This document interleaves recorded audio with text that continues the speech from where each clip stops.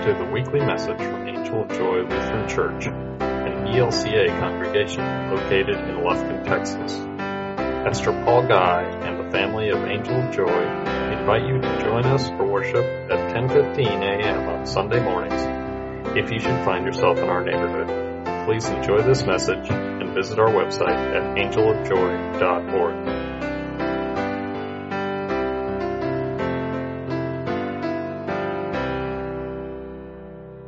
God our Father and the Lord Jesus Christ. Amen. In the adult Sunday school class this morning, we were trying to figure out what can you tell a person who has no religious background at all? What can you tell him or her about God? How can you describe God?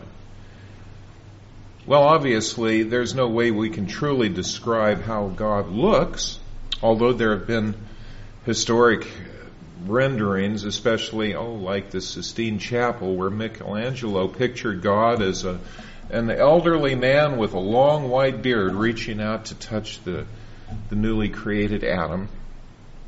But we don't really have a picture of God, or anyone beyond about 150 years ago. So that's a lost cause. But how can we tell people about the character of God, or, if you will, the mind of God? And that's not as easy to do either. Certainly not from biblical references. We've got the Old Testament on the one hand and the New Testament on the other. And the New Testament, of course, is caught up intrinsically with the revelation of Jesus Christ as the divine Son of God, who preeminently was able to describe and explain God's nature to us. But in the Old Testament, well, this morning we heard about the Old Testament reading from Exodus. God was ticked off through all those miracles that Moses was able to perform with the blessing of God and the input of God, I guess I should say. He was able to twist Pharaoh's arm to the point that he finally said, "Go, get out of my kingdom.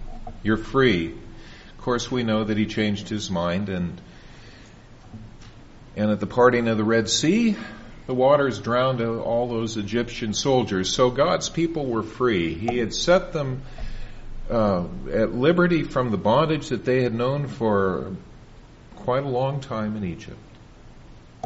And on their way to the promised land, they had great visions of what it was going to be like. We're going to have a land of our own, a land of milk and honey, a place where we can have a great abundance of all the good things in life and no one to tell us how to live our lives. But they had to wander first for 40 years, we're told, in the wilderness. And what happened was that they got to grumbling. They said, "Why are we out here in this place of misery? God just dragged us out. At least in Egypt we had enough to eat, and we could go home to the same place every night for shelter. It was hard work, yeah. We had no voice in how we were to live our lives.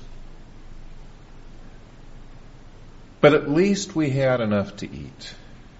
And so they grumbled. And after a while, God got kind of annoyed with them. And he was ready to wipe them out, just like he had done to the whole world earlier with the great flood. Remember? Noah was advised to build an ark and to bring his immediate family on board, and everyone else was left to their own devices. And after 40 days and 40 nights of heavy rain, much like Colorado's been experiencing the last few days, the world was silent except for those people caught up in the ark together. Well, God was ready to do pretty much the same thing all over again to those cranky Israelites out in the wilderness. They weren't even Israelites yet. They were just Hebrew people without a name or a nation. But they were his. And he was ready to say, enough of this. Their sacrilege, their bad attitudes, their whining and complaining. I don't want to hear it anymore. I know what works. I'm not going to flood the earth this time. I swore that I would never flood the place again, so I'll just scorch them real good. This time it was up to Moses to say, no, don't do that. You made your promise. You're going to make them your people, and you're going to make them multiply, and they're going to become a great people, and they're going to praise you. Sometime, right now, the shame is on them. Don't shame yourself, O God, by destroying them. So we see an angry God, a God of judgment, a God of great demands. I want you to do what I want you to do, or else you're in for some serious problems. And then we see another aspect of the mind of God, one that we probably weren't aware of before. We read the words, and the Lord changed his mind about the disaster that he had planned to bring on his people. God's mind could be changed. Now, many of you, like me in confirmation class some time ago, learned 3 big words that described God. 1, God is omnipresent. God is everywhere. God is also omniscient. God knows everything. At all times, in all places, God knows what's going on. He knows the tiniest little detail of the most insignificant person's life. And omnipresent, omniscient, what's the last one? Omnipotent. Yeah, I think I heard someone mumble that. God is all powerful. God can do anything. I remember the puzzling question that someone about that time in my life posed. Could God create a rock that's so heavy that God can't lift it? Well, we never got that answer, but the 3 words were omniscient. He knows everything. God is omnipresent. God is everywhere. And God is omnipotent. God is all powerful.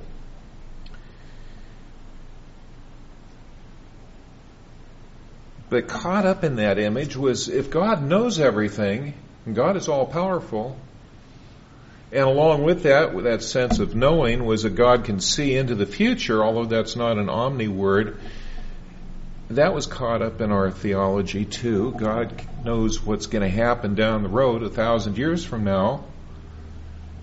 Well, if that's the case, then why would God ever change God's mind? When God planned to do something, it was going to be right the first time. No? Isn't that right?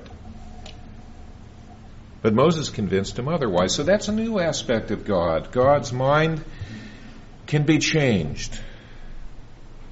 The Old Testament picture that we have of God, if we go down through from the very beginning, Genesis, all the way to the New Testament, we find out that God is pretty demanding. Obey or die. And as you enter this land I promised to you, I want you to wipe out these cities, all people, men, women, children, even livestock. Remember the story of Sodom and Gomorrah?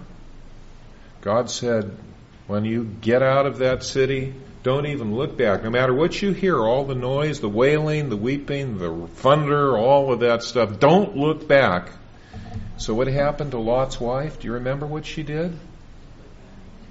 What happened? She turned around, and what happened? Turned into a pillar of salt. Poof! She was something you'd find in the spice section of the supermarket. That didn't sound very gracious of God, does it? And of course, I mentioned Noah and the flood. He wiped out all of humankind except for Noah and his immediate family. A very harsh God. A very inflexible God. Do it my way or suffer the consequences. How could you love a God like that? You're in fear or terror of God. That's a picture that the Bible gives us of God. The 10 Commandments were given. These are the rules you must live by. And if you don't live by them, then, well, you are warned. Don't break these rules if you expect to live. We heard that lesson, or that in that first lesson today, of Moses trying to calm God down. And we learned that God's mind could be changed. Now we heard also the psalm, presumably the great David wrote it. And in that psalm that you heard, it starts off, "Have mercy on me, O God, according to your steadfast love and your great compassion, blot out my offense." Why should he be begging God to do something that he expects God to do anyway? Maybe he's trying also to get God to change his mind, just in case God is going to say, "Up, now you're going to get a whooping." And David is saying, "No, please, you're a God of compassion. You're a God of steadfast love. Wash me through and through from my wickedness. Cleanse me from my sins. And then you won't have anything to be angry with me about." So he's sensing that God could be kind of tough on him. Now you remember the story of Moses and Bathsheba, the one who he saw from his balcony as she was bathing herself. He started to covet her, but she was married. And in the end, the course of events, he ended up making sure that her husband was killed in battle so he could take her to himself. And she got pregnant. Nathan was sent to him, said, "You made a big mistake there, David, and God is ticked off at you, and you're not going to get off of this one scot-free." Well, God loved David, and I think he probably loved Bathsheba too. But according to the prophet, what God intended to do, he did do, and that child that was born out of their coupling died. The Lord giveth, the Lord taketh away. You've heard that before, sometimes at funerals. I don't like that passage. I think it was a corruption of a translation. The Lord doesn't take away except the guilt of sin. The Lord has all the time in eternity to wait for us to come home to be with Him. He doesn't snatch us away from our loved ones. But in the Old Testament, they really thought that. They really thought that God was a God that could turn on them in a moment's notice, or maybe even without any notice at all. So do the best that you can do and hope for the best and try to stay on God's good side or suffer. And people had that attitude. And they really had an attitude that carried over to their neighbors too, because if they saw someone get sick, or they saw someone go bankrupt, or they saw someone that was born with a birth defect, they said, this wouldn't happen if God liked them. If God was happy with them, everything would be hunky-dory. And so they said to themselves, and it was part of their theology, that if someone was suffering adversity, then they must have done something to anger God, because God was getting His retribution. And that's what people live by. And God knew it. And God didn't like it. He said, they got the wrong picture of me. They don't understand what's in my mind. In the beginning, we heard the creation story in Genesis. From the very first chapter, the words in English are, "So God created humankind in His image. In the image of God, He created them, male and female, He created them." But by the time the Old Testament had played out, people had created a God in their own image. When they didn't like someone, they got revenge. They took it out on them. And they assumed that God did the same thing. And a lot of that stuff is carried over even into the 21st century A.D. Our first New Testament lesson today, the letter of St. Paul to Timothy, we heard about a God who acted in mercy toward Paul. Paul pointed out his problems. "I received mercy because I had acted ignorantly in unbelief, and the grace of God, of our Lord, overflowed for me with the faith and love that are in Christ Jesus.